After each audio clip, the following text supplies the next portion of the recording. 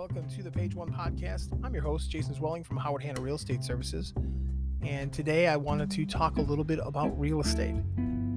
I think a lot of people have a misconception of how real estate works. And some people who have used a real estate agent or been in the real estate process years back have a different idea of how real estate operates today. And I wanted to take a moment to kind of clear that up and at least start the journey. And this podcast will be directed to kind of go over the process of buying and selling and how buyers and sellers should operate in today's market. I think there's a very big disconnect from someone who had purchased a home, let's say 10 years ago, and is looking to buy or sell in 2021. We look at interest rates, still ridiculously low. I know that, under 3 or, hovering around the 3% mark is pretty awesome, considering the fact that, I look back at my parents when they bought their home, their interest rate, in the 80s and 90s was about 14%. So when I see buyers say, wow, interest rates, they're kind of high right now, I kind of laugh because, again, I know that back when 14% was like, the rate, and the rolling average when I got into real estate about 10 years ago was about 8%. So 3% is a phenomenal rate right now. And of course, your credit dictates what your rate is going to be, if it's going to be below 3 or above 3, because again, how you get your loan is based on, your financial responsibility and how well you pay bills. And again, if you have good credit, you're going to get a better rate. If you don't, and you're more of a financial risk, then your rate will be a little bit higher. So again, pay those bills. But right now, again, we are in a seller's market. And what does that mean right now? So what it means right now is there are more buyers than there are homes or inventory in the marketplace. What does that mean for buyers? It means that you're going to run into a lot of multiple offer situations. And sometimes you're going to lose out on those multiple offers. So we'll talk about that and how you should approach a multiple offer situation or how you should put an offer in. For a seller right now, it's a great time to put your home on the market. Now, someone would say to me, Jason, it's October. Do you really think it is? And I say, with interest rates being with what they are and being the fact that it's a seller's market, I do think it's a great time to sell. Now, again, there are people that know the process in New York State, and they'll say, well, the process is about 60 to 65 days, from the time you put an offer in until the time you close. So that's going to bring me to November, December, and I'm going to be smack dab into holiday season. I'm going to be in the middle of snow, especially if you're in Western New York. And do I want people traipsing in and out of my house during the holiday season when I have to, get ready for the holidays? And that's a question you have to ask yourself going forward. If you were to put your home on the market today, you'd probably be closing around Christmas time. And whether that is convenient or inconvenient is a question you have to ask. And again, there are some people that will wait till the spring market in March and April. But again, I think it's still a great time to do it if you're not bothered by the fact that you're going to be closing in December. And again, we don't know what next year is going to hold with interest rates. We don't know if the housing market is going to shift. We really don't. And I think that makes for an interesting conversation of doing it now versus waiting. And, right now in October, I'd like to think that we have more situational buyers and sellers than we do with like looky-loo type buyers or sellers. People aren't testing the market right now, putting their home on the market, saying, let's just see what we're going to get in October. There's probably a good reason, maybe a job relocation or a financial reason that they have to sell their home. And Again, there are some people that are like, listen, I just want to do it right now, and there's no real reason.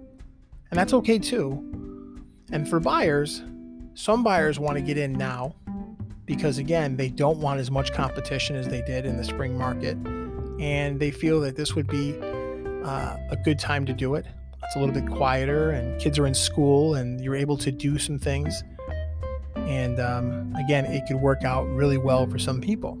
So what do you do when you're, trying to get ready to buy a home in today's market? Well, the first thing you should do is get pre-qualified. And what is a pre-qualification? Pre-qualification is where you call a mortgage consultant, and nowadays you can almost text message or do an online form, but I recommend that you call and sit down with a mortgage consultant because I think it's just better to sit across from somebody and ask as many questions. And basically the mortgage consultant is going to ask you, what's your debt? What do you, how much do you have in your bank account? Do you have a job? How long have you been working there? What do you make? What do you, some questions in that realm, and going to find out. So he plugs those numbers in, and basically, if you're telling the truth based on the information that you provided, he will give you a pre-qualification. Now, again, if your answers are not good, he may say, at this time, I can't provide you with a pre-qualification because, again, you need to do some things, put you on a path per se. And again, that's good to know regardless. Now, when you have a pre-qualification, it's a great start. However, in today's market, you want a sure thing. So you want a pre-approval. So what's that? Well, the pre-approval is when you sit down with your mortgage professional and you sit down with them and you bring your bank statements and your employment verification and all the debt paperwork. You give hard proof to your mortgage consultant of all the things that you talked about on the phone, so that the mortgage consultant can actually sit there and look at it and say, okay, I can actually see this is what you have. I will write you what's called a pre-approval. Now, some banks and some mortgage consultants won't do it. They just keep it in the pre-qualification stage. But a lot of mortgage professionals will. So your goal has to be for a pre-approval. When you're in a multiple offer situation, you don't want ifs and buts. You want a sure thing. So again, a pre-approval has a little bit more teeth in the game and is a little bit more important. And I think that will help you. I also think when you're sitting down with a mortgage professional early on in the buying process, it sets you up for success as well. I often ask buyers what they think, how long have you been looking for a home? A lot of people will tell me I've been looking for months online. And then I ask them, where have you been looking? A lot of people will tell me Zillow. And again, that's fine. Zillow has been a marketing website for years. Very easy and very convenient. And recently, they've changed over where they actually have to operate under a real estate status. So they've had to become a little bit more accurate, and that's good for the consumer. When someone has been looking for a while before they've been pre-approved or pre-qualified, they're probably looking at a price range that is too low or too high for what they can afford. And that's a problem because, again, I always tell clients you can't unring the bell. And what do I mean by that? Well, again, if you're looking at homes in the $300,000 range and you sit down with a mortgage professional and you get a pre-qualification, and the highest you can go is $225,000, $250,000. A $225,000 home is going to look a lot different than a $300,000 home. And by saying you can't unring the bell means basically you like those high-end custom finishes. You like that more square footage, that neighborhood, and the things that go with that $300,000 house. And now that you can only afford between $225,000 and $250,000, you're going to constantly be comparing the $225,000 homes to that $300,000 home. And it's really not going to meet your expectations, and you're going to be, this really isn't the house for me.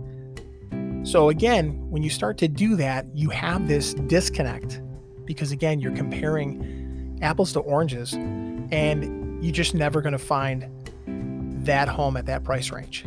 So again, starting out with the right pre-qualification and telling people that starting out in the right spot is really important. Shop where you can afford. And again, if you can afford $250,000, I often tell clients, don't look at something that's $249,900. Because again, in today's market, there's going to be multiple offers and you're going to need to have some wiggle room. And again, do you have any money outside of that $249,900 in case? I always say you always have to have some rainy day money. A hot water tank breaks or a refrigerator breaks down. You need to have some extra income. And I think mortgage professionals sometimes don't take any of that into consideration. It's on you as the buyer to figure that out. So again, you need to leave a little bit of room in your budget. And that's a real big concern for a lot of people. When you sit down with a mortgage professional, you can get what's called a cleared to close or a cost to close worksheet that basically tells you what kind of money you need to bring to the table at the time of closing. And for some people, it's an awakening, and they really are surprised when they see that number. And, a lot of people are like, wow, I didn't know I needed that much. Now, remember, when you are buying a home, you prepay for your taxes up front. So if you're looking at taxes between $4,000 and $6,000, part of your closing costs will have that built-in $4,000 to $6,000 in it, on top of other things. And again, your mortgage professional can explain that to you. But again, you prepay for that money up front. So again, New York State has some aggressive taxes. I'll leave it at that. And again, that's part of it. So if you don't have that kind of money, that's where you need to have that conversation. And that's where sitting across from a mortgage professional instead of talking to them via text or an online portal is more important. I think it's great to have that conversation. I believe that's the same thing when you're meeting with a real estate agent. I like to sit down with my clients, take them to my office. We sit down and we talk. And, they tell me what their wants and needs are. I go over the paperwork, explain the entire process, which takes a little bit. But again, I think it's important to invest in this process and educate the buyers on how to navigate in today's market. I believe a lot of things that we go over are going to come up in the process. And again, you may not remember everything when you sit down with your real estate agent, but I think it's really good to at least understand the view of the realtor, what he's up against and what you are up against in the process. And, for me, knowledge is power, and I like to make sure that my clients know where they stand. I also like them to understand the market and how to put an offer in. And again, someone's like, well, you just throw a dollar amount. And again, it's the job of the realtor to provide homes to the consumer and to show them, hey, look, this is what's available in your price range. I like to take a look at all the homes before I send them out to clients. I don't like to just auto send out a bunch of homes to them, because again, if I've sat down with my client and I've listened to what their wants and needs are, I can, go into the system and find them.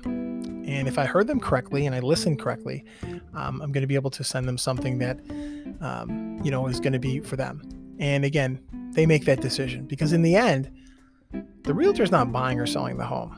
He's helping the consumer buy or sell the home. And I think a lot of realtors have that disconnect as well.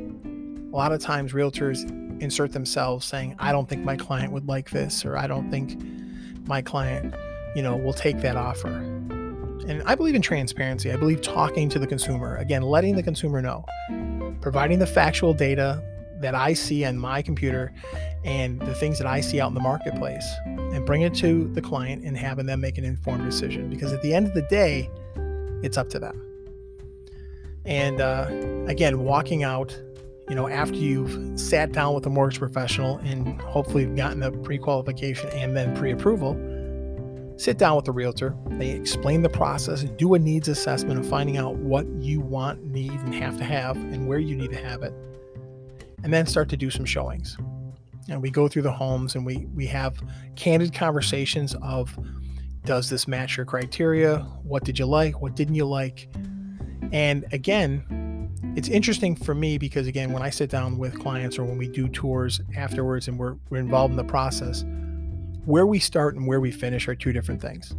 And that's okay, because again, you don't know what you don't know. And when you start to look at homes, maybe a certain style of home does, you think it's okay. Because I always ask consumers and clients and say, what kind of home are you looking for?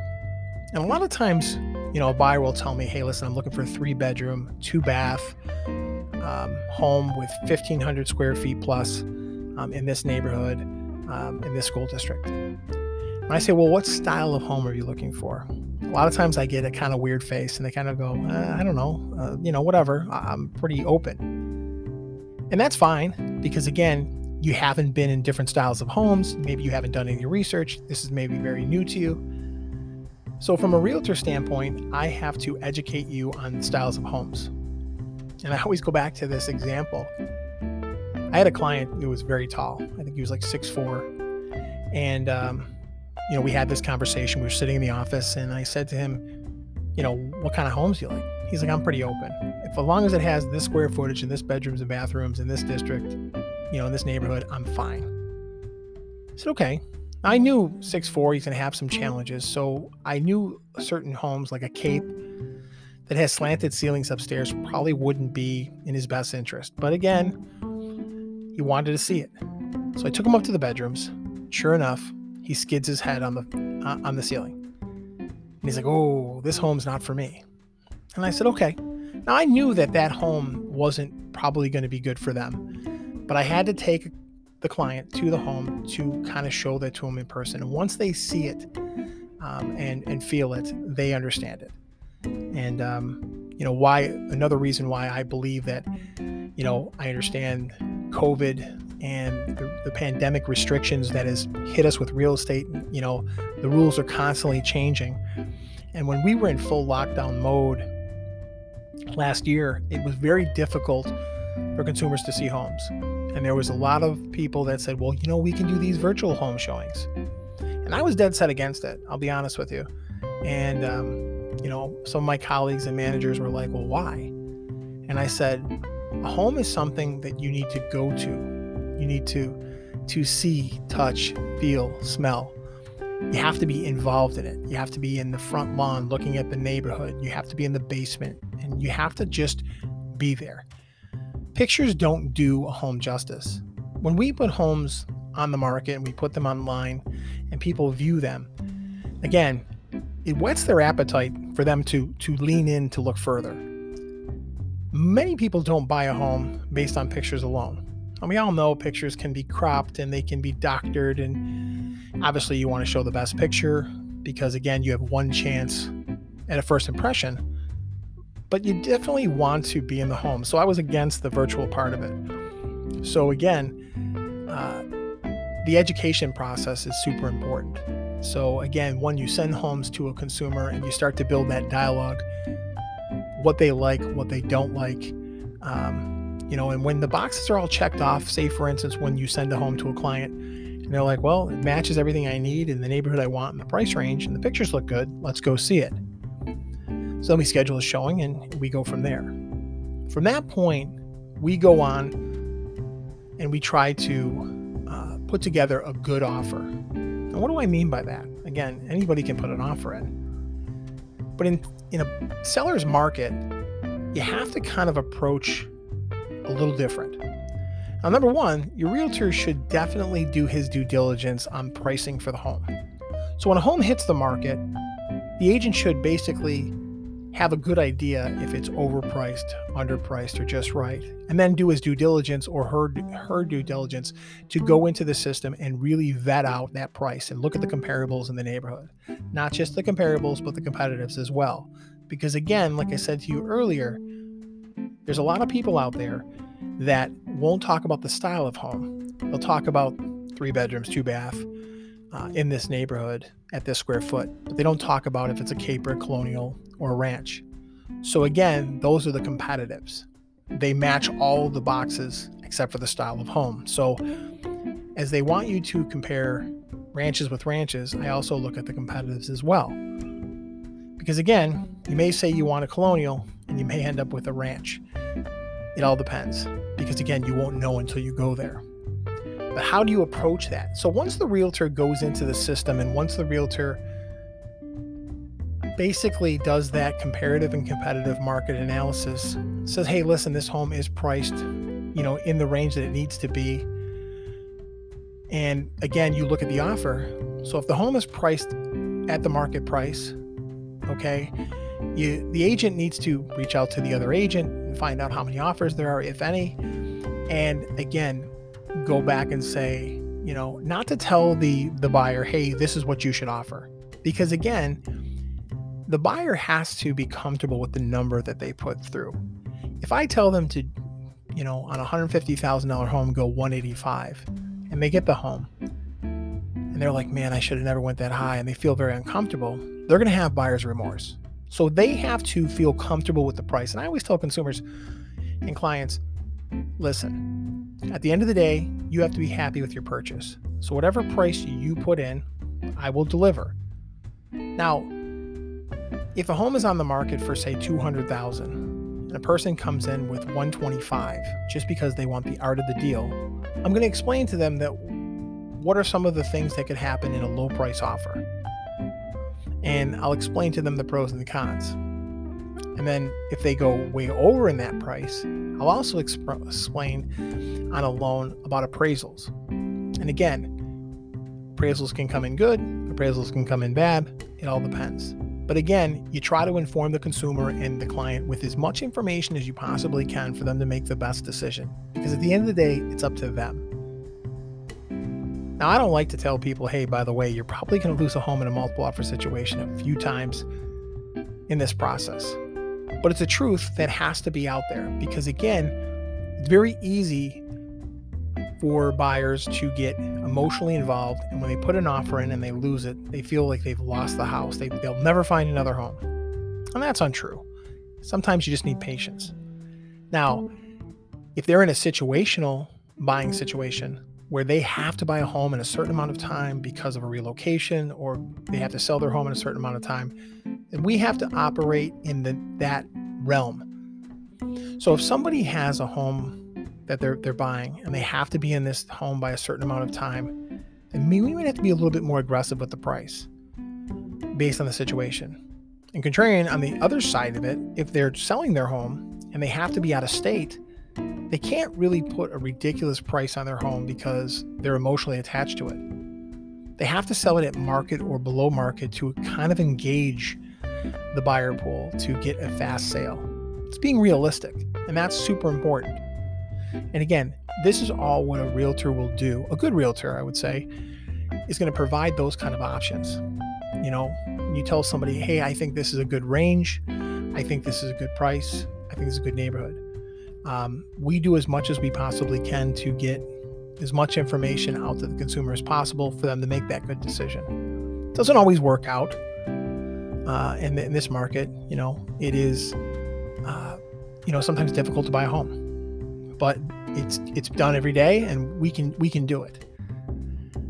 And when you're selling a home, a lot of people, we hear a lot of what I call noise. You hear the neighbor next door that you have a beer with in the driveway, and he says, you could get this much for your home, and man, I'll tell you, you can do that. Everyone's an expert. And I said, that's great. However, they're not the real estate agent. They don't work in this every day. And that's important for people to understand. It's a catch-22 when you buy and sell. Sure, if your home's a nice home, you should get top dollar for your home. But on the flip side, when you're buying a home, you're probably going to pay top dollar as well. So it's kind of a catch-22. Now, if you just have a home to sell in this market, you're in a pretty good situation if the home has been maintained and you put it at a fair market price. Again, we'll talk more about some of the details and the contracts and how to go about certain things and what to look for in later podcasts. That's all the time I have for now. Hopefully you liked what you heard. If you do, hit that subscribe button. Talk to you soon.